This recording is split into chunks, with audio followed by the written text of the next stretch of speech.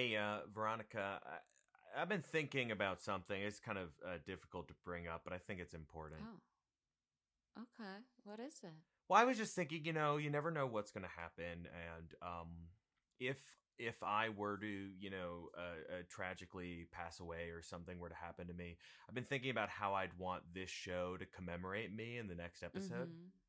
Mm-hmm. Mm-hmm. Okay. So I mean, first of all, awful thought, but I know you have enemies. Yeah. So yeah, what are you thinking? Well, I was thinking, it'll obviously be a hard, sad time. So I think show can just lean into it, just make uh, um, a nice, honest, emotional tribute to me. Just Mm-hmm. that really explores the grieving process and really in nuanced ways, as much as make it feel honest is what I want. Mm-hmm. Okay.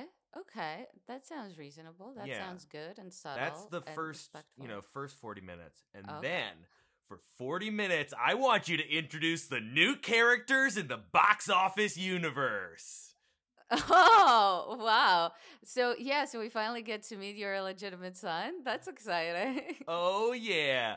Oh, my God. So I'm thinking, just have like loved ones talk about me in a really respectful way. And then we introduce Gary. He's the new host, and he's a little bit wacky. He's got a backstory, and it's super fun. And then, you can talk about me and about how much, I meant for you in your life.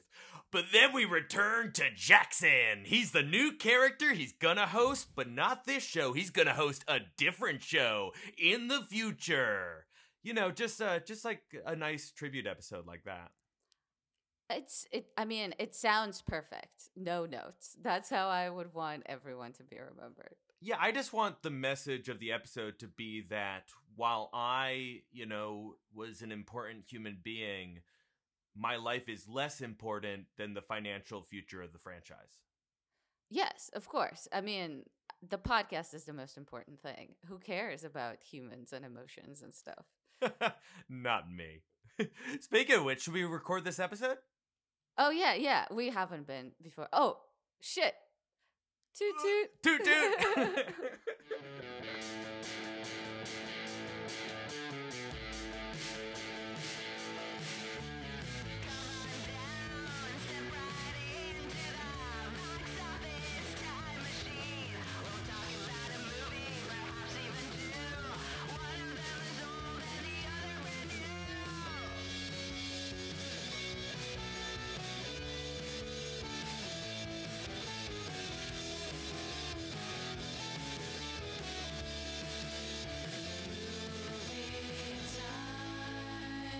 Oh man.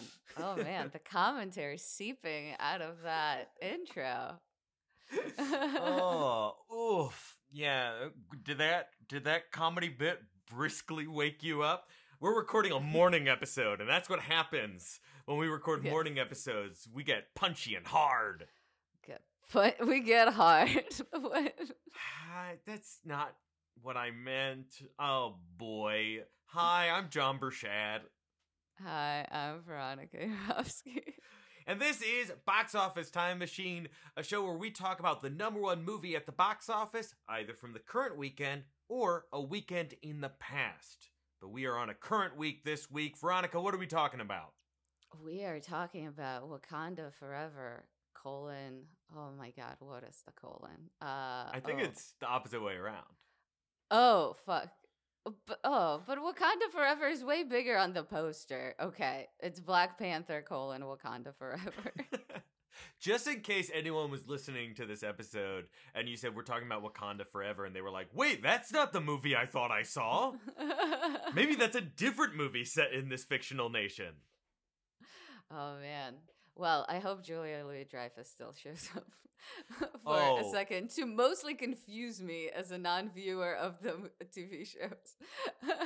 Look, it's important that Julia Louis-Dreyfus showed up for 15 minutes of screen time because this movie you might not have known it, but this movie actually came in short. It was only 60 minutes and it wasn't reaching feature length. Oh, wait, I'm sorry. I got that wrong. This movie was already incredibly long. Yeah. Oh, boy. Yeah, I think we kind of alluded to it in our intro, but what a whiplash of emotions and like throughout the movie. It was wild. It felt like it was like 3 movies at least. I feel like we say that a lot, and I feel like that maybe that's just us, but maybe that is showing kind of the flaws in the current blockbuster machine. Or at least the MCU machine. Like, I feel like every MCU movie has to do 3 things. It has to have emotional payoff for the characters that it still pretends to care about. It has to have Rock'em Sock'em CGI robots fighting, not directed by the director of the movie. And it has to like set up further franchises and now also TV shows. And I even noticed that as a non-watcher of like other MCU bullshit. Like if it doesn't come out in theaters, I don't see it. And like here I was like, oh, okay, this girl's supposed to be Iron Man now. Or like yeah, wait, like, what MCU machine are you talking about? Because the only machine I saw was the sweet mecha suit on Iron Man Jr., a new character here to have adventures. Sorry, I do know that character is actually named Ironheart. She is from the comics. Her actual character's name is Riri Williams, and I can't wait for her upcoming Disney Plus show, which I believe is coming out next year. Thank God we got a 20-minute preview for it inside this movie. Like, I feel like if they need to introduce these characters, just actually have them have an integral role in the actual movie. It feels like she would, because at the like in the beginning, I guess we can kind of set up the movie. The movie we came in hard. Oh no, I said hard again. Oh God, John, Jesus! But so the movie starts. Well, we have we start at medium res, where off screen Black Panther is dying. Veronica, can I pause you for just a second? I feel like we did come in really hot, and I want to make it clear before we jump into this. I didn't hate this movie. There are parts of this movie I really liked, but then there was a whole lot of stuff that really brought that stuff down. So this isn't going to be a full hate-a-thon. Oh, no. There are good parts about this movie. We're not gonna shit on it. But the bad shit really sticks out, and that will probably be most of what we're talking about. So Veronica, please, back to our plot summary. So Black Panther dies off screen for obvious reasons. And then we proceed with a very moving tribute to both the character and then actually, I will say I teared up in like the little Marvel interstitial when it was just Chadwick Boseman. I thought it was really, really sweet. Yeah, we can I guess we can get to the dichotomy of this movie right here. This opening was genuinely beautiful. Veronica said obvious reasons, but just in case you're one of the people listening to this podcast who I don't know, doesn't know, between the last Marvel movie he appeared in, which was Avengers Endgame, and this, Chadwick Boseman, the actor who played King T'Challa, Black Panther, passed away in real life. They chose not to recast him, which I think is I think was the correct idea. Right. And they added a whole multiple sequences to this movie that were like in tribute to him, including this opening funeral sequence, which is done wordlessly and is just showing both the way the nation of Wakanda mourns, while also showing the characters that knew and loved T'Challa reacting to it. And it's one of those cases where you feel both the characters while also the actors who knew Chadwick Boseman in real life. It felt very honest. And then it has, the studio production card of Marvel Studios, which usually shows clips of all the movies. And in this case, just showed clips of Chadwick Boseman. And it's silent. There's no audio. And I heard many people in the theater I was in sniffling and snuffling and crying here. It was very emotional and powerful, I thought. Yeah. But then we gotta get into Gary! the action. And which is like fair, you know, you want to keep making these superhero movies. Something very sad died, and I thought they paid homage in a very respectful way, but we have a plot to advance. And so in the previous movie, um, sort of King T'Challa at that point has revealed that Wakanda is not some sort of like a backwards African nation, but in fact a super advanced, a futuristic one with access to this resource that I'm gonna call unobtainium, but it's not. What is it actually called? Vibranium. Vibranium. Get your fictional metallology correct, Veronica. I just think unobtainium is so fucking smart to call like a fictional element that I call every element unobtainium. And so, and all these other evil nations like the United States and France want this unobtainium. And so they keep sending these squads to try to get it from places, but they fail. Until Lake Bell is in this movie, which was very cool, I thought. And she gets one of the best scenes of the movie. Yeah, that was the best scene of the movie not involving Angela Bassett. Yeah, sure. The best scene, non-grief edition, is, and so they are mining for vibranium in the bottom of the ocean. And all of a sudden, their rig breaks. They start hearing these siren calls, and basically everyone who's guarding that rig starts to slowly jump into the ocean. And then, as Lake Bell and Man try to escape in a helicopter, they get their helicopter gets whipped around by a creature of the sea and of the air. We don't really know who he is at that point, but basically we to kind of cut the synopsis short, it turns out that his name is Prince Nemo. So that's the thing, everyone in that movie pronounced his name as Nemo, and then it turns out that his actual name is Namor. Yes. Which well, was part of this is, I believe the character Namor is, oh god, I should have done my dumb research. I believe the character of Namor actually predates Marvel Comics. Namor the Submariner, a guy who lives underwater, and he's a dick, is basically his character. And I think in the original comics, Namor is backwards for Roman. Is how they came up with it. But in this, Namor and his civilization has been kind of redesigned to be basically like Mayan based, Mayan or Aztec. Yeah, they're like Mayan goes underworld. in a great fucking, again, a thing that I thought was super cool and smart, not their underwater world. Oh boy, will I get to that. But this idea of reconfiguring the character.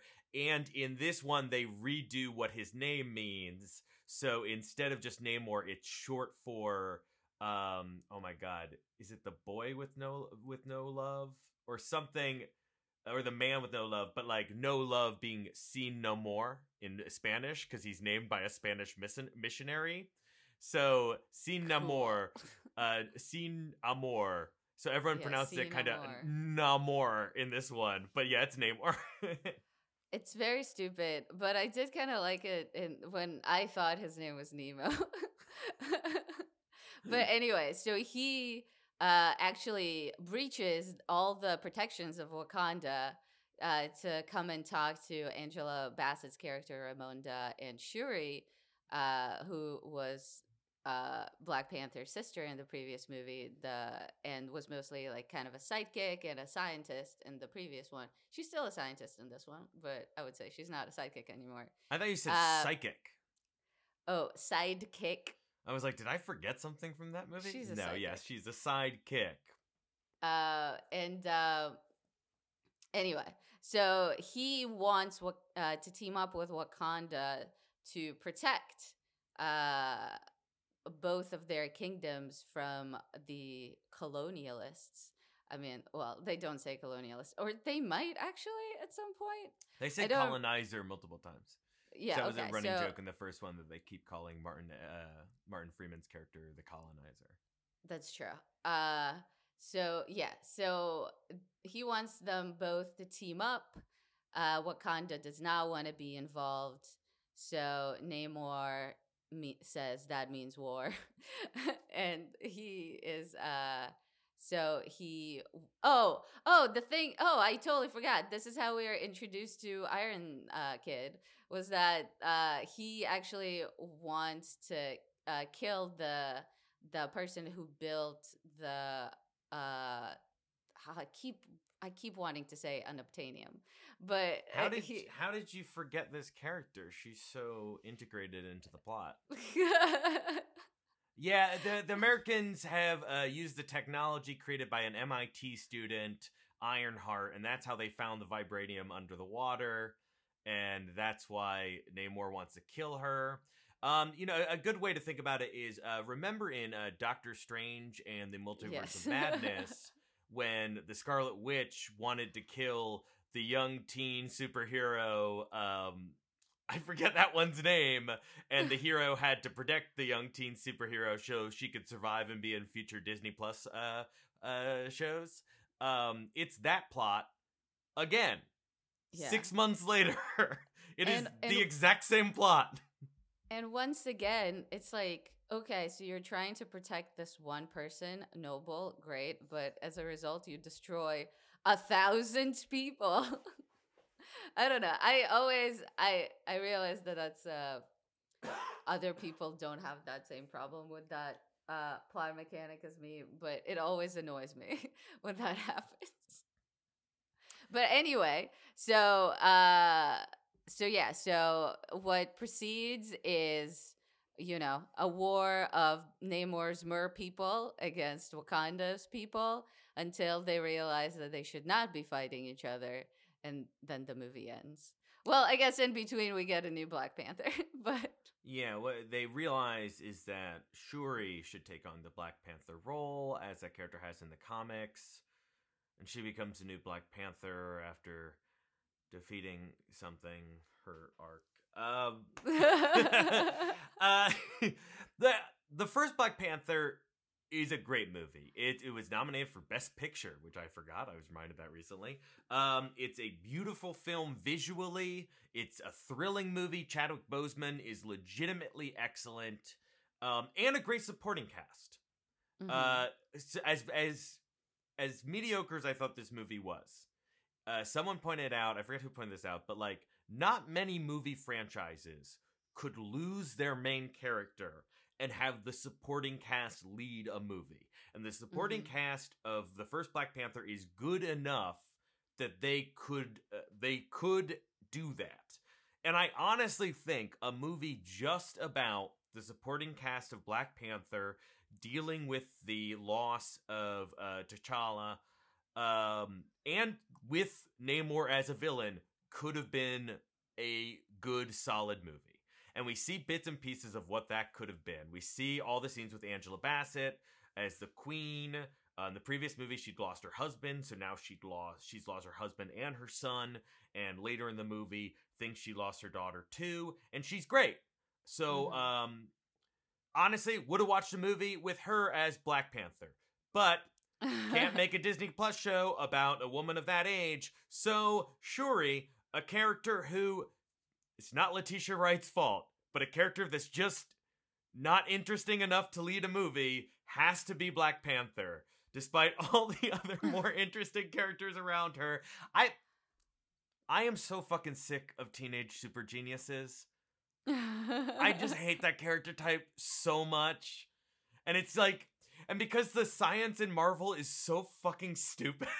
I know, all she does as her science is basically remove white blobs from a DNA helix looking thing and reinserting them in different parts and have AI tell her, this is a good thing you did. This is a bad thing you did. And we can also helpfully see it by how red or green it turns. That is not in any way an exaggeration. And that is all Marvel science. Since the first Iron Man in 2008 decided to make Tony Stark's butler a computer AI voice because they didn't want it to seem too similar to Batman, every scientist in the Marvel series has to talk to a sassy AI. And the first Black Panther, beautiful, Oscar-winning, maybe, costume design and visual stuff. The nation of Wakanda was fascinating and thrilling to look at. In this movie, we spend most of the time in boring CGI computer science labs with people moving around floating CGI bubbles, literally just moving bubbles around. And then the other half, and this is, we'll get to the whole Marvel machine problem in a second. But unfortunately, this movie had other problems. The other half of it, Namor, visually awesome. His scenes above ground, so cool. We go underwater, and there's, clearly supposed to be the moment where they come over a crest, and they see his kingdom, and Shuri gasps, and we see what it looks like, and my first thought was, I can't see shit. Yeah, it was so murky and weird. I feel like James Cameron would be so sad. Is every artist who's ever been underwater working on Avatar 2 and so they couldn't help out with this movie? Yeah, it was, to be honest, I found the whole Namor thing to be very boring. I found his character to be not interesting at all. I found the actor to not be compelling at all. It felt like he had zero charisma, especially compared to Michael B. Jordan from the previous movie. It was just such a downgrade. And there is one scene where Michael B. Jordan is in, and it's I don't know, in my opinion, probably my favorite scene of the movie because he is in it, because he is so much better than everyone else, maybe except for Angela Bassett in this movie, that it's astounding to me that they could not instead have retrofitted a way for him to still be way more involved in this movie than he was. He's great, but I actually disagree with you in that I thought Tenoch Huerta as Namor, I thought his performance was great. I think the problem is that unlike Killmonger, Michael B. Jordan's character in the first one, who had a really interesting dynamic with Chadwick Boseman's character, the Namor plotline just doesn't connect with Shuri's arc in an interesting way. No. And I was shitting on the way the underwater stuff works in a minute, and I don't want to. I want to, they were kind of caught between a rock and a hard place here by a few things. One, you do have Avatar coming out, which, no matter how that movie does, is clearly going to blow everyone's water effects out of the water, I guess. It's going to look incredible. Then you had Aquaman came out a few years ago. And I didn't see it, but I know people kind of enjoyed it. And that had a really vibrant, fun underwater world with an octopus playing the drums and shit. And so I think they're well, we can't make it similar to that. Then you have the problem that Marvel horribly overworks all their visual effects artists and don't give them enough time or money to do anything interesting. So what you end up with is just looking through mud for 30 minutes in this movie. Yeah, it was just so disappointing. I don't know. I was even expecting something like Atlantis, The Lost Kingdom, that Disney movie. And that wasn't even... Yeah, it was, it sucks. It's bad when the plot line is this character being I need to save my amazing kingdom. And I'm watching it being someone needs to save you from this kingdom. This is not a nice place to live. Well, it's mostly so there's just a lot of water pollution under there. This is actually an environmental commentary on how bad we've polluted our waters. Yeah, I don't know. That whole, I think that whole world and character was just so uninteresting to me. I'm sorry. Well, here's the thing, he goes above water, in the scene where they attack Lake Bell's boat. And if you don't know, Namor's character design is that he wears, tight like Speedos and tighty bathing suits, like Daniel Craig coming out of the water in Casino Royale. Mm-hmm. Then he's got elf ears, and then he also has tiny wings on his feet that let him fly around. That's the design they were working from the comics. Existed for longer than 98% of human beings have been alive. I think that character's probably like 90 years old or something. That's the way he looks. And the above water scenes were so fun to watch, like them attacking the boat, that I had no problem with him having little wings on his feet. The moment they go underwater, I was so bored that I was just sitting there being like, how do they talk? Do they hear each other? And they're not... why are there parts of the world that don't have water in them? And some of the people have the stuff on their face, but others don't. And it wasn't clear to me what the stuff on the face does. Well, I think the confusing thing is that his people can't breathe in air, but he can breathe in both. So they have to have the reverse. But they still wear them. But they still wear them underwater too. There are scenes underwater where those people still wear them. I think they were wearing them in the middle area. I think the confusing thing is it's a reverse scuba mask. It shoots water into their mouths instead of oxygen. But then when they bring Shuri underwater, they put one on her. Oh, no, here's another thing. Why do they have a suit that can protect her to bring her underwater when their whole thing is keeping land people from ever seeing that? Why would they own a device that would allow? Well, that didn't bother me until right now, and that's the kind of stupid plot hole that when a movie's working, you don't give a shit about. For sure, yeah. Maybe they stole it. Maybe they stole it from a human. Who cares? They stole it from some scuba diving company. Yeah, that is operating above water. Okay, but the breathing part, I was just thinking about the talking part, because I was just all those scenes of them underwater. I was so bored because it was so ugly to look at. Yeah, I mean, I was also so bored because what they were talking about was boring. I'm sorry, but it was boring. Veronica, did you notice this funny thing? What? This movie, like Halloween Ends, both movies has a scene where the young female main character says she wants to watch the world burn, where the new male character of the franchise says he'll help her do it. This and Halloween Ends a month ago, they're the same movie. Oh, God. I will say, this movie is way better than Halloween Ends. Again, so a lot of good stuff in this movie, I feel like. But yeah, I think to get back to your point of being interested in a movie starring the supporting cast, the original supporting cast, one of my main problems is that I agree, and they're given zero things to do. I think Winston Duke is in 3 scenes maybe, and barely does anything. Lupita Nyong'o is introduced halfway through the movie maybe, and also is not given a ton to do.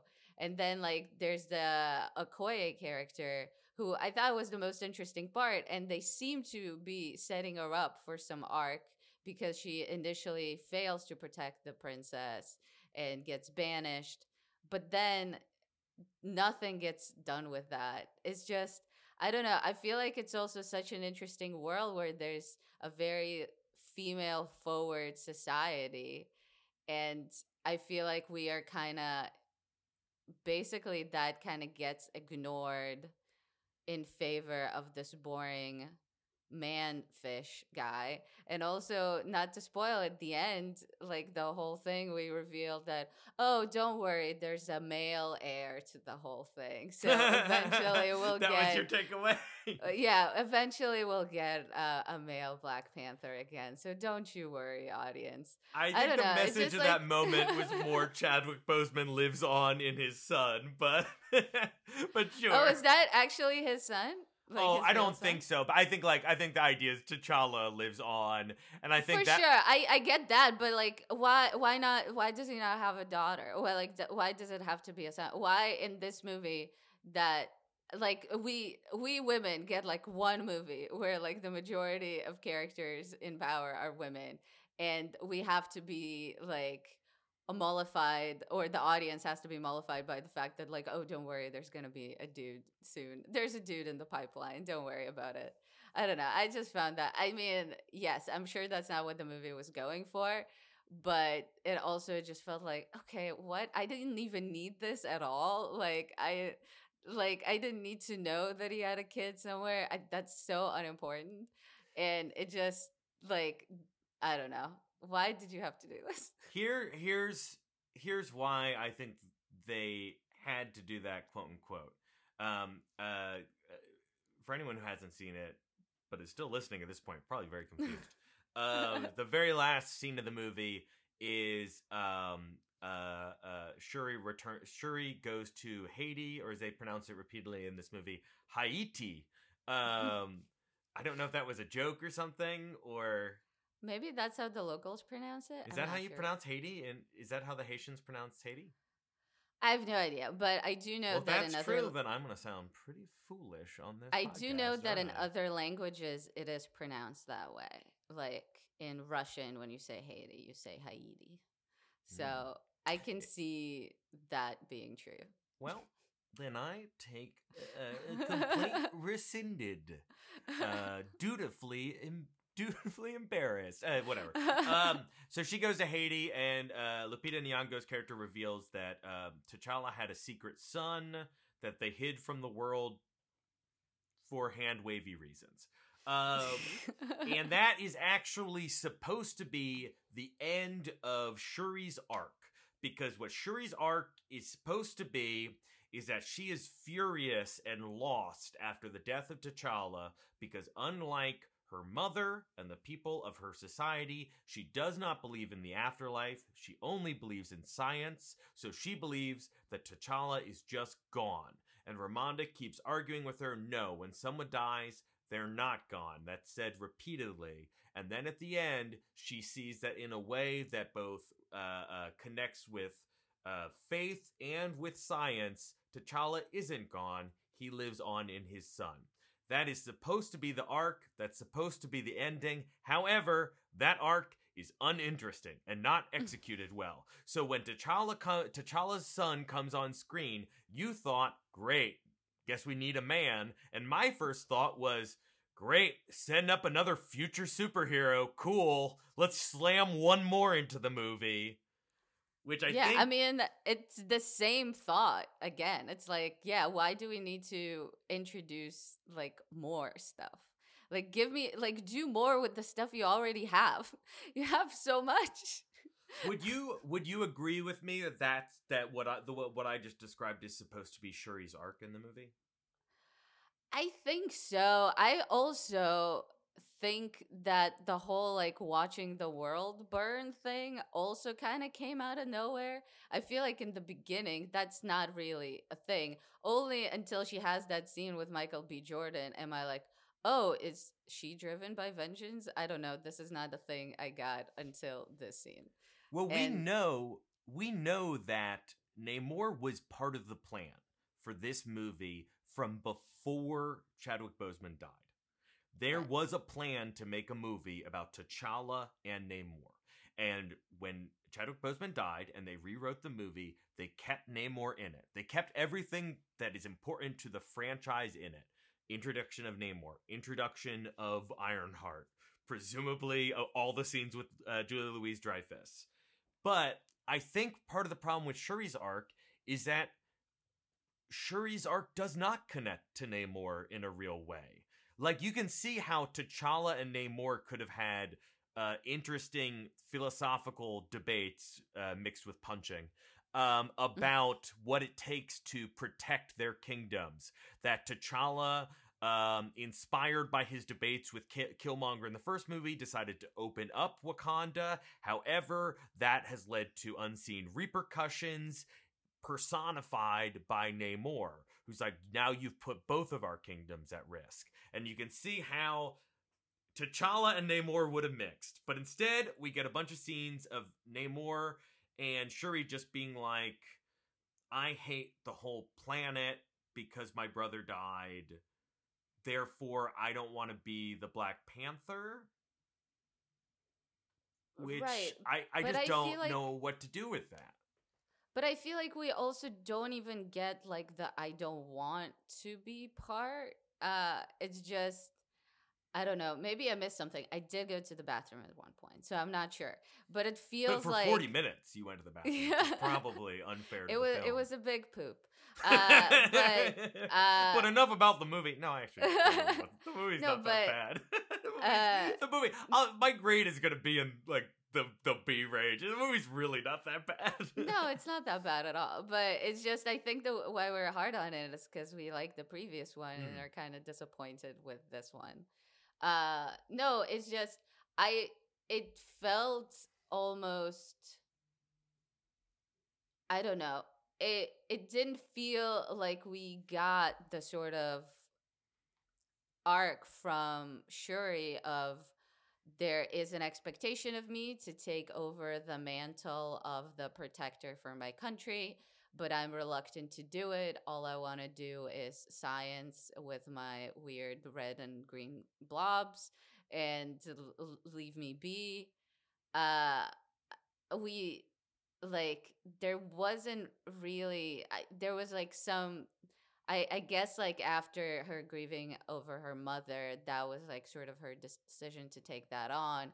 But it just like prior to that, that could have been something that was planted before. It's not that hard to do. Like, it just feels like she got that the most obvious arc, like when it was convenient for them to like have her do something for a reason, but it didn't feel really rooted in the story that they were telling, I guess. It's just so now we need her to be angry, so she's going to be angry now. And before we didn't need her to be angry, so she's not going to be angry then. And it's like, but I don't know. That's why like at the end I also did not know what to make of her trip to Haiti. It was just like, okay, I guess she's going there now. I don't know, like what kind of closure is it for her? Really, I don't know. In broad strokes, it's like her brother died, and she's angry, so she doesn't want to be Black Panther. And then her mom dies, and that makes her angry, so she decides to be Black Panther. Like, that's how the movie feels. But, like, they're clearly trying to do something more nuanced, that she views herself as a failure. Similar to how, it's been a few years now, but I believe, in Civil War, T'Challa was angry about the death of his father. She views herself as a failure. We open the movie with her trying to save T'Challa using her science, because she's the world's greatest scientist. Mm-hmm. And she's trying to save him, and she fails. So she's faced with self-doubt. Meanwhile, her mother is trying to get her to focus on like the faith-based part of their society, their beliefs in, the ancestral plane and all this stuff. Mm-hmm. And as a scientist, she doesn't believe in it. And the Black Panther mantle is kind of supposed to be a combination of the two, because it's their like heritage and kind of religion, but also she needs to use her science to regrow the plants that would allow the Black Panther to continue. So she has to kind of forge a new path that kind of like she needs to regain her belief in herself and her science skills, and she needs to accept the religion of her people and combine the two to create this new Black Panther. That's supposed to be her arc. I am giving the movie I'm meeting the movie so much more than halfway, because while there is dialogue that sets us up, between those scenes, there is just so much bullshit.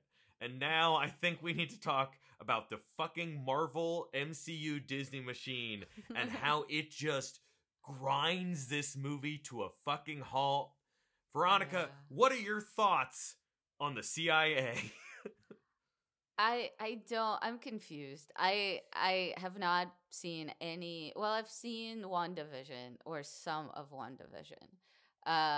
I don't know what Julia Louis-Dreyfus's character is. I'm aware that she's in the franchise because she puts that on Instagram. But I don't like. Is she? So she's married to Martin Freeman, or she used to be married to Martin Freeman. That seems to be part of it. That is the one interesting part of that storyline. Yeah, I thought their actual like dialogue together, they played off each other pretty well. But I don't know what her goal is. To be honest, I don't know why Martin Freeman even needs to be in this movie. Neither of them help anything. Like, they could have found the Iron Heart girl without their help. Like, literally, it's not, they're only there, I guess, to further other goals. That what I kind of assumed as I was watching it. I was like, oh, this is for reasons that I don't care about, that this is here, because I'm not gonna watch whatever is the next thing that they're gonna be in. But it is bizarre to me that this is how they make movies now. It's it's it's what they used to do in television. When Grey's Anatomy wants to spin off Private Practice, they have an episode or something that is set somewhere outside the hospital and people are somewhat confused, but hopefully they'll keep watching. But it's basically that. And it just feels, I don't know, this might be melodramatic, but it feels disrespectful. I'm going to see a movie. I expect to see a fun, good movie that it stands on its own, and instead I'm getting all of the equivalent of pop-up ads for just future things that I tell me the story of this thing. Just tell me one cohesive story. I don't know, it's so annoying. Yeah, I mean, this is we say this on every Marvel thing for the past couple years, because it's gotten really bad, and it didn't used to be this bad. And I think I like this movie. So we have Ironheart, and we can talk about her in a second. But we have Everett Ross, who's a Martin Freeman character, who was an important supporting character in the first Black Panther. Important because sure. I think Disney was afraid that white people wouldn't go see it unless they got the guy from The Hobbit in there. But no, he's a funny addition in that movie. And he's Watson. I love Martin Freeman. Yeah, he's my Tim. His accent, I watched The Real Office. Sorry, losers. His accent is weird in this one. He did an his American accent is. He did one for Fargo, which I thought was better, but maybe because it was stylized. I think because it was that one was supposed to be cartoony. I think it's it's like any accent I did is like a cartoon. So if I was playing an Irish person in a Looney Tunes cartoon, I'd be fine. But if I was cast in the Banshees of Inisherin, I'd probably stick out. Top of the morning. But okay, so he's a supporting character, and it makes sense. It's a fun way. How are we going to get this information about where Ironheart is? Oh, let's go talk to that guy from the last movie. Fun cameo. That he is in this movie because of that, and also because he's going to be a major character in the upcoming Disney Plus show, Secret Invasion. Now, Julia Louis-Dreyfus. Yeah. Truly. That's the name of it. Secret Invasion. Yeah, it's fun. Okay. I like when they use the old comic names. Meanwhile, Julia Louis-Dreyfus has been in a few of the TV things, and I think one of the movies, but I can't remember, because she is going to be in the upcoming movie or TV show. I can't remember. Thunderbolts. The Thunderbolts. She's like an evil Nick Fury, and she's creating a team of evil people, but she works in the CIA. Great. They're there for future episodes. She's been in things. Now, in the past, in early Marvel movies, here's how it would have worked. We would have had the first scene with Martin Freeman, where he does his plot important thing. Yeah, Ironheart's over here, And then we would have gotten a little tease where he says like, "Ugh, but don't. I got to be careful because the new CIA director is watching me like a hawk. She's a real jerk." And the scene would have ended, and we would have been like, "Huh, I wonder who's that lady he's talking about." But then we continue. Then we would not have seen him, because he doesn't matter to this movie, until the post-credit scene where he would have walked out and he's like, "Oh no, it's a CIA director." And Julia Louis-Dreyfus would have come out and she's like, "Oh no, it's my ex-husband." And everyone in the audience would have gone, "They were married? What a fun teaser for next time." It would have been 50 seconds of screen time and it would have been just swell. Instead, we have like 8 minutes of different scenes with these two characters just being like, "Huh, what's the deal going on in Wakanda? I don't know. Sure sounds interesting, though. Yeah, we should keep an eye on Wakanda." Back to Wakanda. Why is that scene in the movie? Take it the fuck out. It's just, I feel bad for Ryan Coogler. Because obviously he has a great job. He's a good director. He's super talented. But so as a director, you have all of those sort of directives from above coming at you, telling you to incorporate all this bullshit that I assume he did not want to be part of this movie if he could help it. Then also, you don't get to direct any of the fight scenes, really, because those are made by a different CG thing. Well, it's not like Ryan Coogler is proven himself to be really good at directing fight scenes in maybe another massive blockbuster franchise.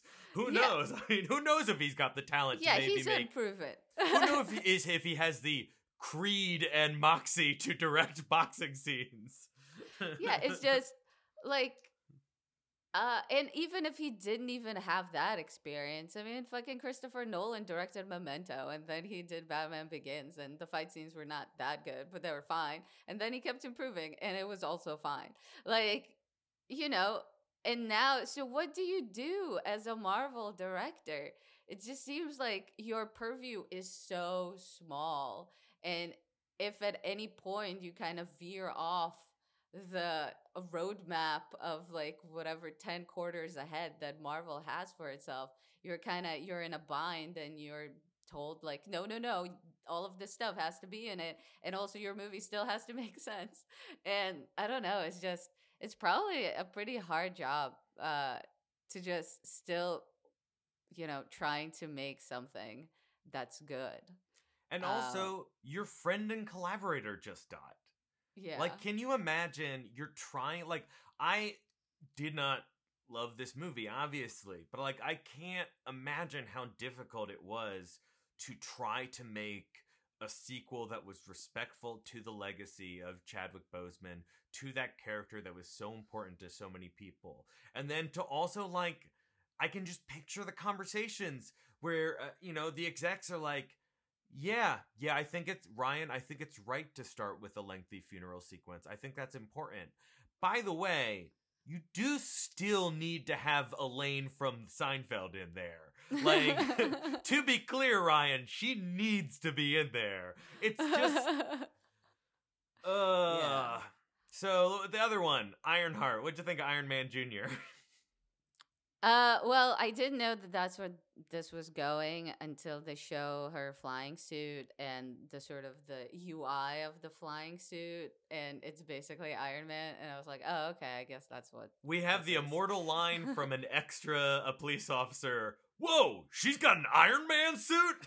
Yeah, well, that really gave it away. But I can't tell if that line is annoying or funny to make it so blatant. Whoa, she's got a Robert Downey Jr. like charisma? I will have you know that I did notice before then that she was Lady Iron Man or Iron Baby? No, Iron Girl. It's Iron Baby, you're right. Iron Baby, okay. Anyway, I mean, she was fine.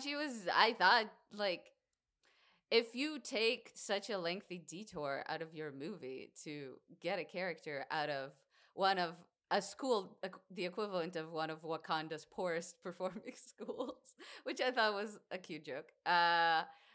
Like do something with her, but then she sort of, I guess she flies around. I'm sure she helped, but like we don't really necessarily see it.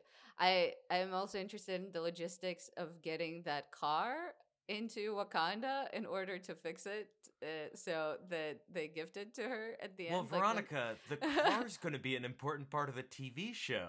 So they Oh. use synergy magic to put the car back together. Oh, are you? I can't tell if you're joking or not.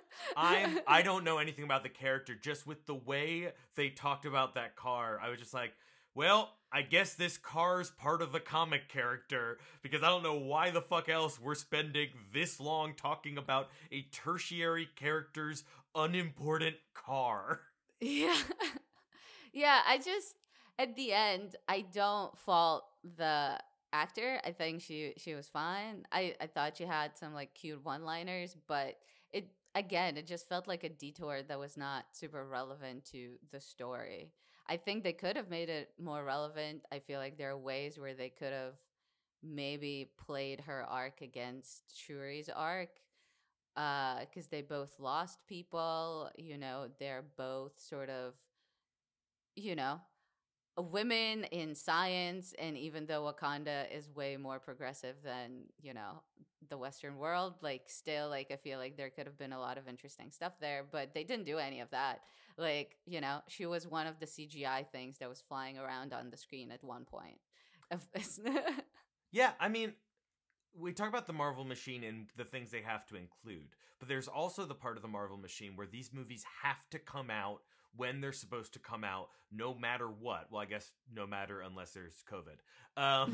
But like this movie had to come out here. So given a little more time, because they had to rewrite the whole thing due to the death, given a little more time, you could make this character work, because she is basically just Shuri from the last movie. She's a comic relief young woman who's an amazing scientist. So if this story was like a clearer version of Shuri's arc, where she's like, because she can't be the comic relief anymore because she's dealing with this tragedy and she has to become a tragic hero, to have a character that mirrors the lightness that her character used to have, that she could look at this young woman and be like, oh, that's who I used to be, that's who I could be. And maybe in the section of the movie where Shuri's like, I don't want to be Black Panther, maybe she wants to spend more time with Ironheart because she doesn't want the pressure of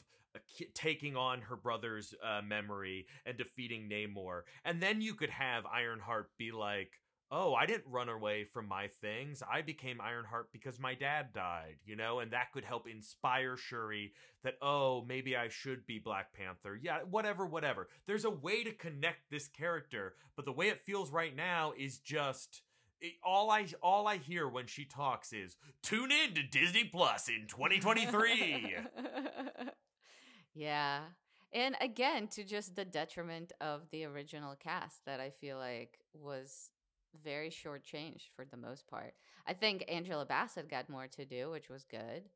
But otherwise, I don't know. I was excited to learn more about, like the female warriors and stuff. They're such badasses. And like when they fight, it's really cool.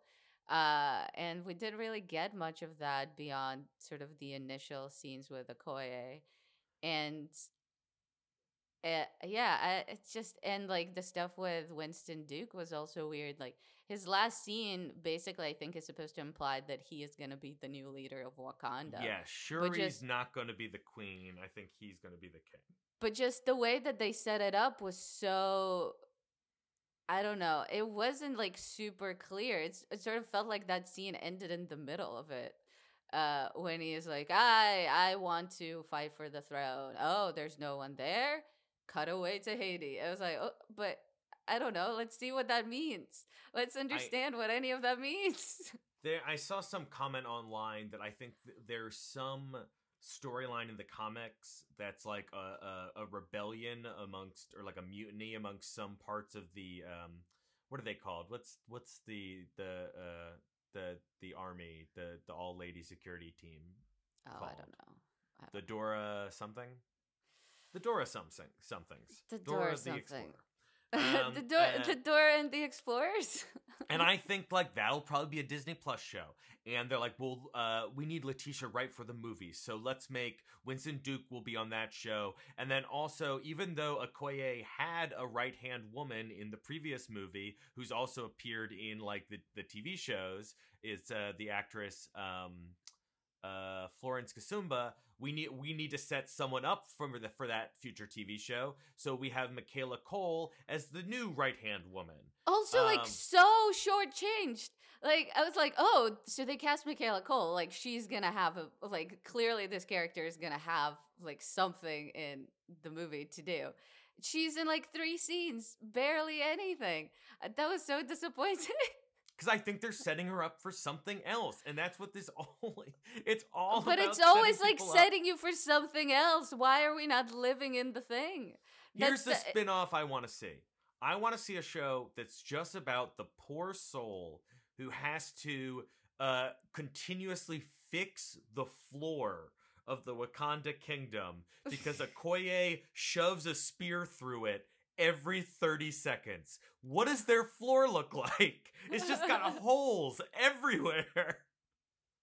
Yeah, I feel like all of this setting up for the future just never lets you kind of live in the now. I don't know. This is more philosophical, I guess. But I don't know. Just every time, and I feel like I say this every time we watch a Marvel movie, it just makes me sad. It just, like, this whole, like, state of movie development just makes me profoundly sad. It's story edging. Like, we're constantly getting told the story's about to come. And I didn't mean to use come right after edging. Hard. Well, you were very hard earlier, so you know. But like I mean, and yes, that is ongoing narratives like comic books. But the thing is, like, just you can do that while still making movies that are successful in their own right. And you want to know why I know you can do that? Because the earlier Marvel movies did it. And I don't know what the fuck happened. But boy, there's been a real downgrade in quality. But quickly, things I really liked. All the supporting cast was great. Letitia Wright, although I think the Shuri character works better as comic relief, I think she sold her dramatic scenes really well. Angela Bassett's incredible. Lupita Nyong'o made me spend the whole time being like, why isn't this movie about Lupita Nyong'o? Anytime anyone from Black Panther 1 came on screen, I went, boy, I'd love to watch a sequel about this person. I know. And we just kept not getting that. So yeah, this was a bit of a disappointment. Yeah, and I thought, again, like, all the mourning scenes where people were grieving and talking like humans, I thought still worked because the characters or the actors, I think, really pulled it off, and I thought that was good. But yeah, anytime, you know, we're being reminded, Clippy style, that, like, hey, looks like you're watching a Marvel movie. You might be interested in the upcoming Disney Plus production featuring this character. It was just, yeah, I don't know. It just, you know, it's like they say a camel is an animal made by committee. This very much felt like a movie made by a ton of committees. What you guys don't realize is that was actually an Easter egg setting up Camel Man from the upcoming the head of the evil committee. Yeah. Oh well. All right. Can't wait to our upcoming episode on Ant-Man 3, in which he will be dealing with Kang, who is the major villain of Avengers 5. Let's grade this movie. All right. 3, 2, 1. C+. B-. Okay. Yep. Cool. Yeah. If you're listening to this and you're like, that didn't sound like a B-, it sounded like you really didn't like it. No, I'm less angry. I'm just disappointed. Yeah, just why do we have to watch these movies? Well, Veronica, what other movies have you watched? Actually, I haven't really seen a ton of stuff. But I have seen the movie The Menu, written by two Onion alums, but it is a horror movie set in the world of high dining. And I thought it was really fun, as long as you don't really think about it too much. I'm very excited to see it, so no spoilers. I have not seen it yet. Yes, well, the main course is quite something. Whoa, edge of my seat already. What have you seen, John? Since our last episode, I watched 20 more horror movies. No. This time I've only seen one other movie. I quite liked it. It's The Banshees of Inisherin. Hey, nice. I saw it last time. I also quite liked it. I think on your Letterboxd, I think I liked it more than you. Me. Okay. Who liked it more? Didn't you? I gave it 3.5 stars. I thought it was pretty good. I gave it 4. Wow. Again, off by half. Off by half. When Martin McDonagh's a guest on this show, he'll only talk to me. Whoa. I hope that happens. That would be quite lovely. Yeah, well, John, are you or dear listener curious about what could be the next movie that we talk about? I'm so curious. Well. It could potentially be let's see. The Hobbit, An Unexpected Journey, another another Martin Freeman production. It could be The Lord of the Rings, The Two Towers. Fuck me. It could be A Few Good Men. No CGI there. It could be. Actually. It could be entirely CG. It could be Tootsie, which I think is quite fun. Those are our potential options for next time. All right. So look forward to that episode when either I will be suffering through Tolkien, a world I don't give a shit about. Deal with it, audience. Sorry, I think they're boring. We could either get towers? That. What? Even the Two Towers, really? Oh, boy. All of it. Don't like all of it. Oof, so that could we be a might have episode. to do the Two Towers. Or we could be talking A Few Good Men. I have not seen. That's Sorkin, right? You've never seen A Few Good Men? Oh, wow. I have not. I used to watch it a lot. Or we could do an episode about Tootsie and discuss how men in dress comedy has aged. So we'll see which route we choose to go down in the next episode of Box Office Time Machine. I'm John Bershad. I'm Veronica Yarovsky. We never end like this. I don't know why I did it. Yeah, and back to you, Brian Williams. Toot toot. Toot toot.